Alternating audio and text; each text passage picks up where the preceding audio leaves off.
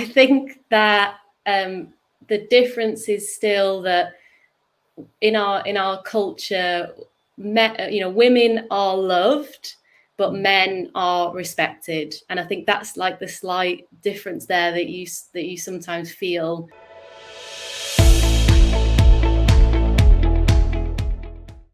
Hi, good afternoon everyone, and welcome back to our second episode of our new series, Two Pence Worth, where we're going to be interviewing female founders in climate tech and giving them the opportunity to give their 2 pence worth on the challenges that they've faced as female founders.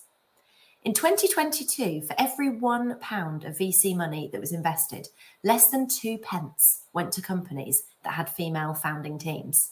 And sadly, whilst I can't single-handedly change that statistic, what I'm hoping to do through this series is try and do our part to champion some of the amazing work that is being done out there by women in climate. I want to shine a light on some of the adversity that's still present for female founders today and acknowledge it. But most importantly, I want to share the advice and the resources that they've used to help them on the road to success. So I definitely don't want this to be a place where we necessarily dwell on the problems or the challenges that are being faced, but where we help each other to build a toolkit to help us succeed. This is our second episode in the series, and last week we were joined by Claire Rampin, CEO and co-founder of Wreath. If you didn't manage to catch that episode, then you can find it on Spotify, on Apple Podcasts, or on our YouTube channel, and we'll put a link to those below. So please do go and check that out. But today we are joined by Josephine Bromley, COO and co-founder of Mortar IO. Founded through the Carbon 13 Venture Builder program, Mortar IO is a digital modelling platform which helps property professionals to digitalise and decarbonise their buildings. Since graduating from the cohort, they've taken part in some really prestigious accelerator programs, and they've been listed as a startup to watch by Sifted and the UK Green Building Council. I am really looking forward to hearing more about Josephine's journey as a founder. So thank you so much for joining me. Thank you so much for having me, Cherry. It's lovely to be here. My pleasure.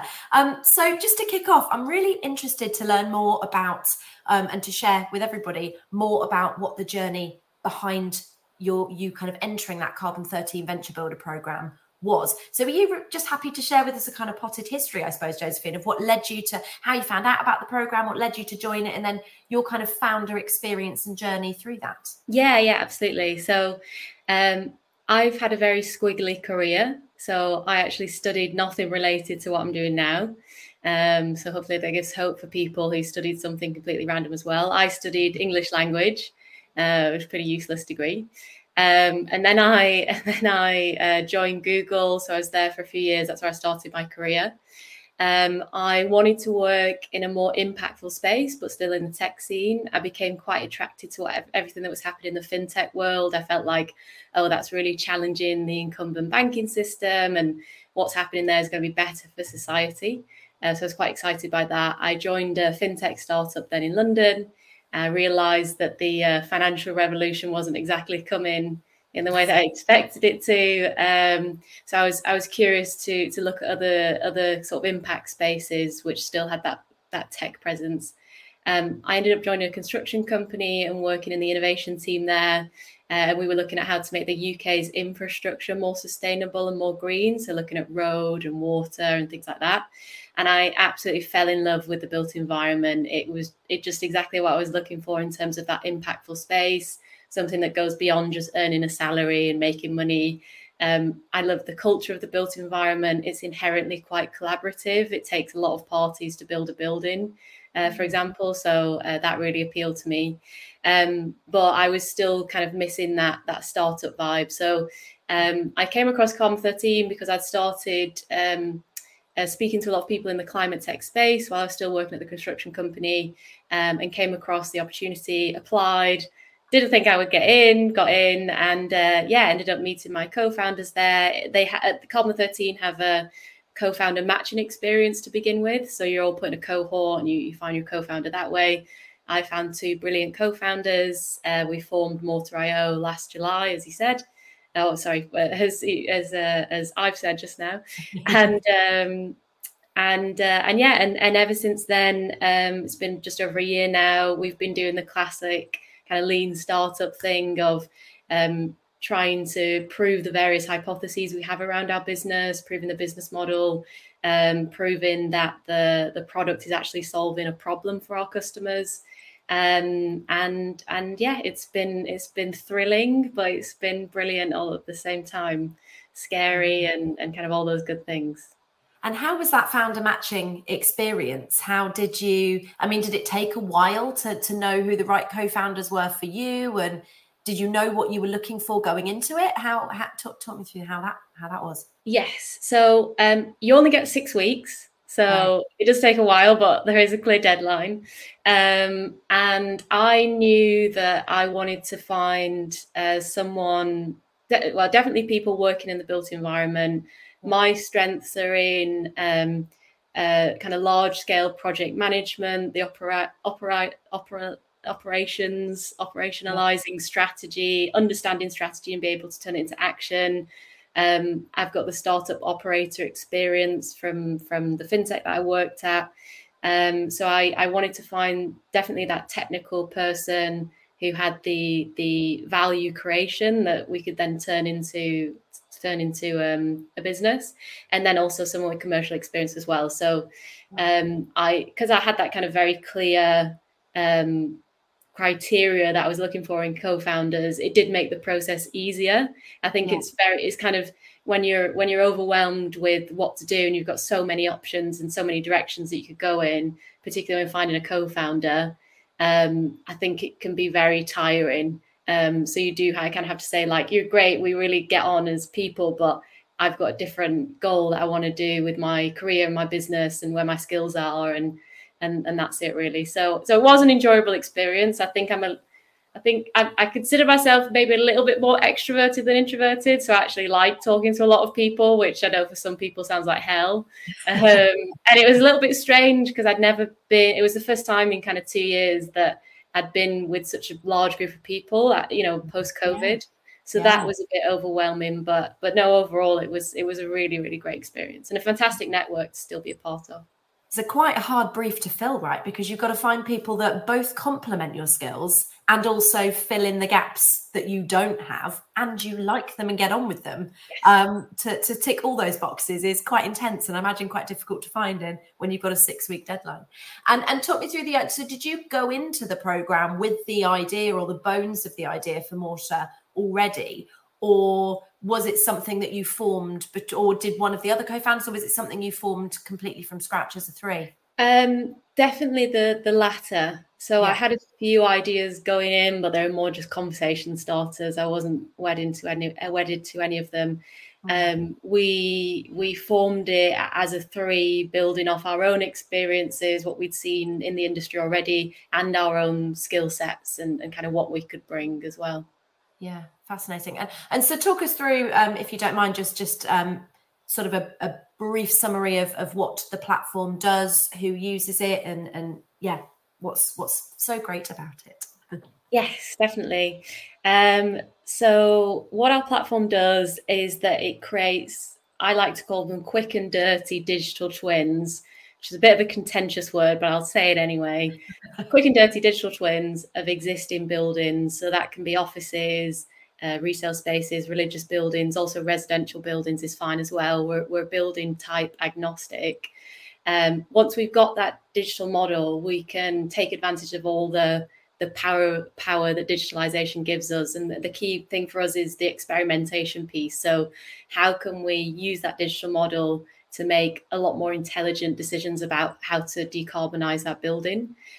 So we have the virtual model, digital model, and then we have the second part of our technology, which is this simulation environment, which is the really kind of unique part. So we don't just say, oh, you know what, with this building, why don't you replace all the inefficient light bulbs to LEDs or more efficient lighting, because that could save you X% in energy demand.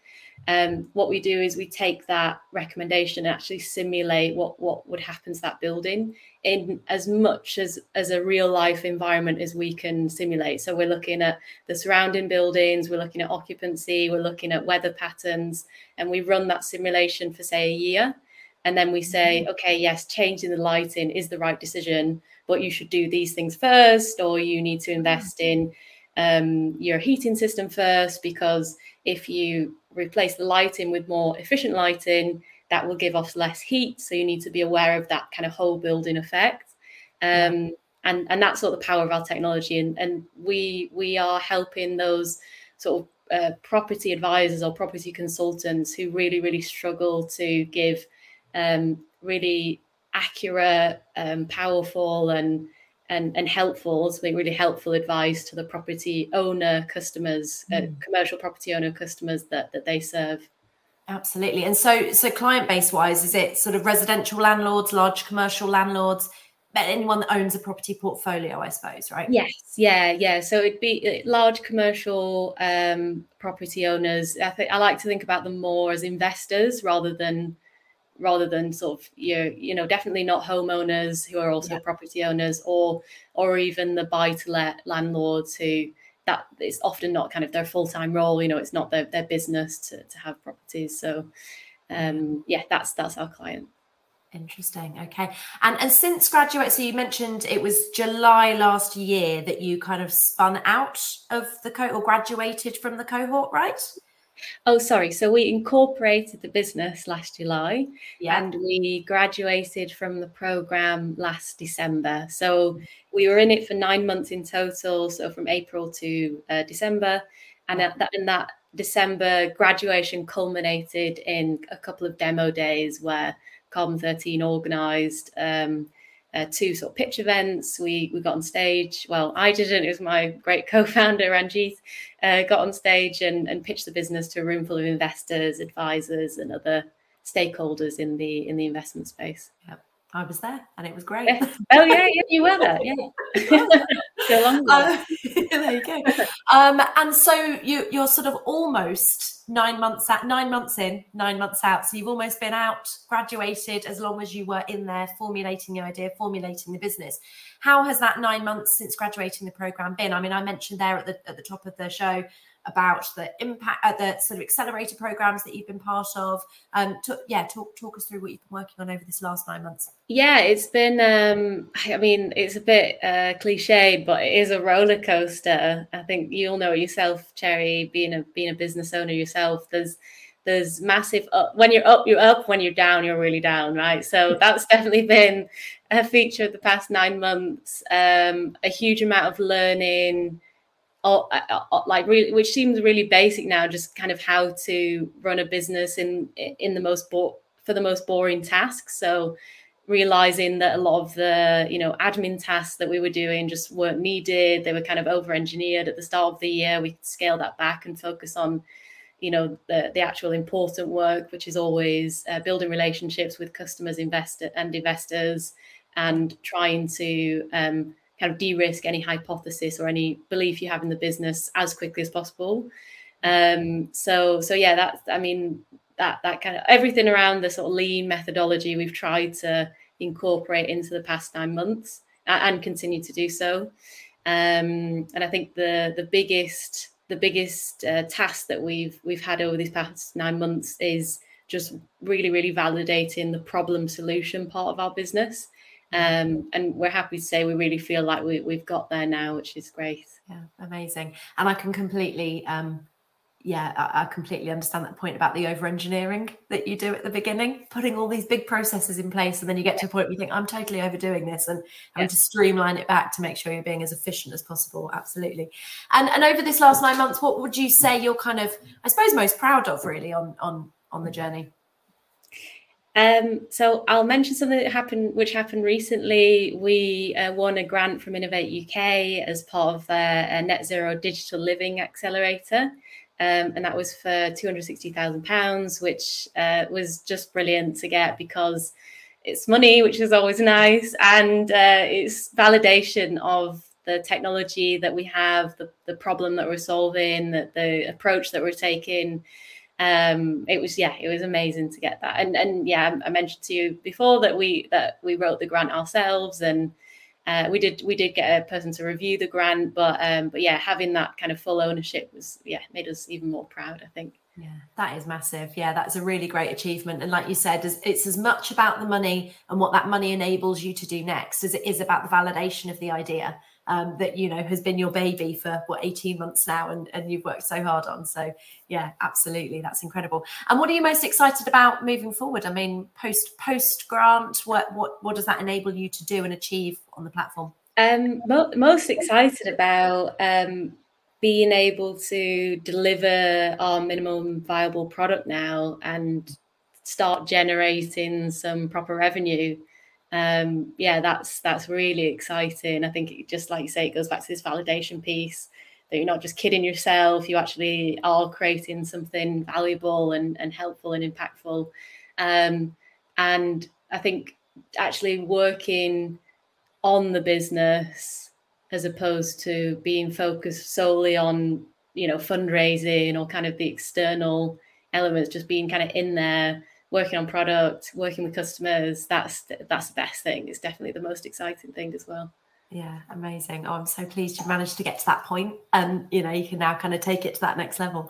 And how's it been? I mean, obviously this series is very much to focus on the experience of being a female founder and the adversity that sadly does still exist in the industry for women in leadership positions. What's your experience as a founder been, as a female founder? And do you think, or have you recognized instances where you've faced that adversity? Yes, very, very good question. So I have two male co-founders. I never, ever, ever have felt anything from them which has made me feel, you know, they were expressing an opinion or giving me, you know, criticism that was based on my gender. I think I'd hope that a lot of female founders who have male co-founders can say the same, because having a co-founder is about respecting that person, as a human being, which they definitely do. I think, I mean, I was, because you sent through these questions a little while ago, so I was thinking about them, and I think that, and this is a sweeping generalization, so, you know, we are talking about gender though, which is full of generalizations. I think that the difference is still that in our culture, you know, women are loved, but men are respected, and I think that's like the slight difference there that you sometimes feel, and I think it can be really, really subtle in more like casual settings like networking events.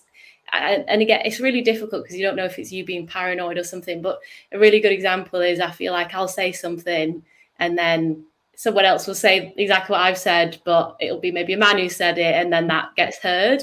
I don't know if you've ever experienced that. Again, I hate to say it because it's like, is it just me being paranoid? Did I just, you know, was my northern accent completely not understood by the receiver? I have no idea. And someone else just thought, right, I'm gonna amplify that. I've no idea. And I think in meetings or, you know, with investors or with customers, I never ever feel, oh, I'm not being, you know, heard or listened to or whatever because of my gender. I've thankfully never received a snide comment or anything like that. But at the same time, there is this sort of cognitive dissonance between what happens in a meeting and then looking at the facts of reality, you know, that, as you said, so little funding goes to female founders and there's so few female VCs. And it's just, I think I am conscious of that in a way when I do go into those meetings. But the way I think about it is, you know, all I can do is stay kind of true to myself. I'm not going to perform in any particular way that I think is going to get a better reaction, because I mean, it's just a bit pointless, really. So yeah, it's a really difficult question to answer. I think maybe there's a little bit there. I think, I don't want to speak for everyone either, right? Because everyone has their own experiences, which are perfectly valid as well. Absolutely that. And I think you're right. It's quite often these very tiny, very almost things that you would almost overlook because they're so minor, but it's that death of a thousand cuts. You know, it's lots and lots of those built up, I suppose, lead to, as you said, this cognitive dissonance between, I personally haven't felt that I've been discriminated against, but we clearly are being, because the money and the stats and the figures show it. I don't know if you've seen the Barbie movie, and I hate to bring it up, but there is a really brilliant line in it where he asks somebody, you're not doing patriarchy very well here. And the man, he's a sort of corporate guy, works for a big company. And he goes, we're just hiding it better now. yeah. I have seen, I remember that bit. Yeah. And it reminds me of that. It's, I think, so hidden, but clearly still there. But I think it takes its form in those little situations of maybe not being as respected or not being heard. And have you found in those meetings that, there will be different questions that are targeted at you versus your male co-founders, or times when they're sort of spoken to, but you're not? Yes, I do find that. At this, I do find that. At the same time, my role is COO rather than the CEO or the CTO. So I'm cautious to say, okay, if it's a technical question, then it maybe wouldn't make sense for me to answer that. I think, I don't know, it's really hard to say, Cherry. I mean, yes, potentially. Yeah. But then, I don't know. I don't know if it's because of our roles or because of it's men and women on the call, if that makes sense. Yeah, it's just infuriating. It's really different. And I don't want to say that, yes, that is the case, because there's not, and you'll know this as well. All I care about is I want to push the business forward. It's like pick your battles, right? Do I really care if this investor is asking my CEO, co-founder, who happens to be a man as well, more questions than me? I just want to get the investment. I just want to move on with my life, kind of thing. So exactly that. Exactly. You do have to pick the battles. And like you said, the most important thing is that as a team, you're pushing the business forward and that you're getting the money and creating impact. Absolutely. And so in terms of things that you've learned, or kind of tools and advice that you have gathered along the way through that Carbon 13 journey, through your career previously, and also through all of these amazing kind of programs, accelerator programs that you've been on since, what support and resources have been most impactful for you on that journey?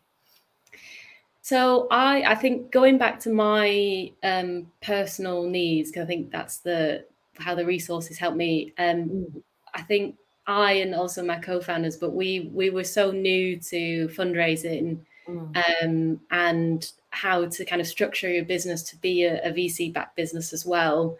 That a resource that really helped me was a book called Venture Deals, which I was actually recommended to by another Carbon 13 cohort member before she started the cohort in Berlin. She recommended it to me. I was like, where was this book, 6 months ago, whatever. That was brilliant. I think it is quite dense technically, but it just demystifies a lot of just the details of venture capital funding or angel funding or whatever, any sort of equity funding that I just didn't know. On that same thread, I think speaking to fellow founders who have raised money successfully at the different stages, kind of a little bit ahead of you. I think the best is when you speak to a founder who's just raised the same round that you're looking to raise, because it's still so fresh in their head, like what worked and what didn't. And their advice is going to be so much more practical than someone who's literally not done it before. So those were definitely the two biggest things, that book, and then speaking to founders. Yeah. And how did you find those people that were just, like you said, just that fraction further down the road than you were? So they've just done what you're about to do. How did you build that network of people to find? Yes. So there's a few communities that I would definitely recommend. I'm very lucky to be in the Carbon 13 community. I don't think it's necessarily a closed community, though. Literally, if you know anyone I'm very happy, for example, to refer people to other Carbon 13 founders. There's an event which is ran by Juliet, who's brilliant, called London Climate Connection. You've been there as well. That's a fantastic way to meet founders. Yeah. Anonymous Founders is an anonymous Slack group for founders, which is really, really brilliant. I really advise you have to be a founder. You have to kind of show that you're a founder on LinkedIn to join, but I really recommend anyone joining that. And then there are the Work on Climate group is also a really good way to meet founders. And finally, Voyagers IO is a really good way to meet founders as well. I mentioned mainly just climate founders groups I realise, but everybody should be a climate founder realistically. So absolutely, climate job, as they say. Yeah, perfect. That's really useful. Thank you so much. And in terms of sort of we usually round out by doing kind of quick fire recommendations, but I appreciate you may have just given us what your quick fire recommendations are. But are there any, so networks, communities, organizations, that there have been some fantastic ones there. Most of those are Slack channels, right? Voyagers and Work on Climate. They're both. Yeah, I think Voyagers is a WhatsApp group. It's real kind of basic, and they have an email newsletter. You have to be referred by someone in the group. I'm very happy to refer people if anyone wanted to message me after this. But yeah, they're really good communities. Perfect, brilliant. And you mentioned their Climate Connection, run by Juliet down in London. That's an in-person meetup, which is last Wednesday of every month in Holborn, if anyone wants to go. But there's another one actually, I've just remembered, My Climate Journey. Which is excellent, really, really brilliant as well. Yeah, that's also a Slack community, isn't it? And then they have a series of events and a podcast. Yes. So yeah, fantastic. That's great. And in terms of media resource to recommend, you mentioned Venture Deals, the book. Are there any other books or podcasts that you'd recommend people check out? I really liked, it's kind of an older one now. It's called The Personal MBA. I don't know if you've ever come across that one. I haven't. I just found that a really useful book. I mean, it's so many other people did as well, but it talks in frameworks when it's giving business advice. I think a lot of these business books that you read, they're great, but about 3/4 of it is personal anecdotes.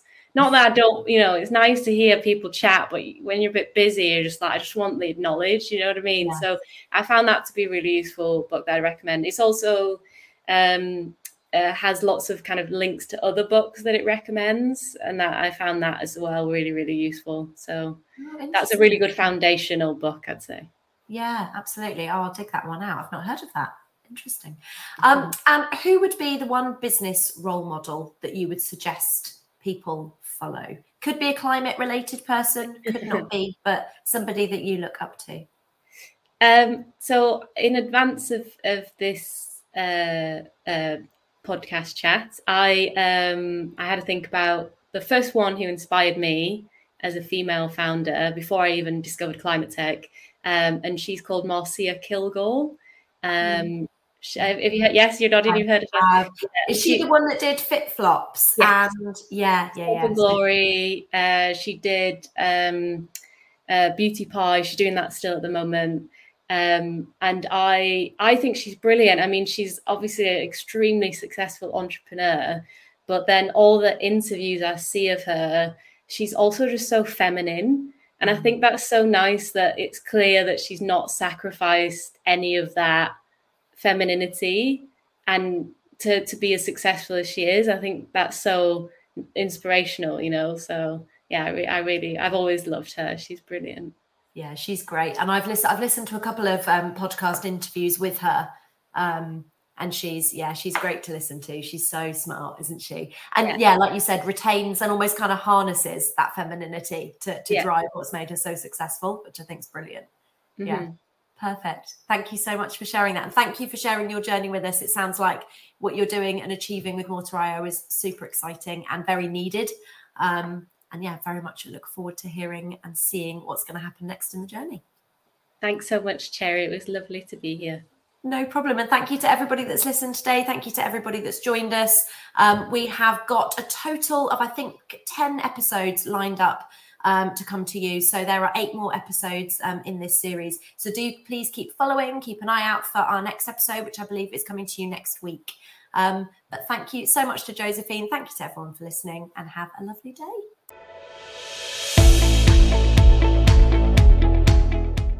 Thank you for listening. Please follow the show to be noted of all future episodes. We've also saved videos of all of our interviews over on the Above and Beyond YouTube channel. Check out the show notes to find the links to this and links to all of the resources mentioned on today's show.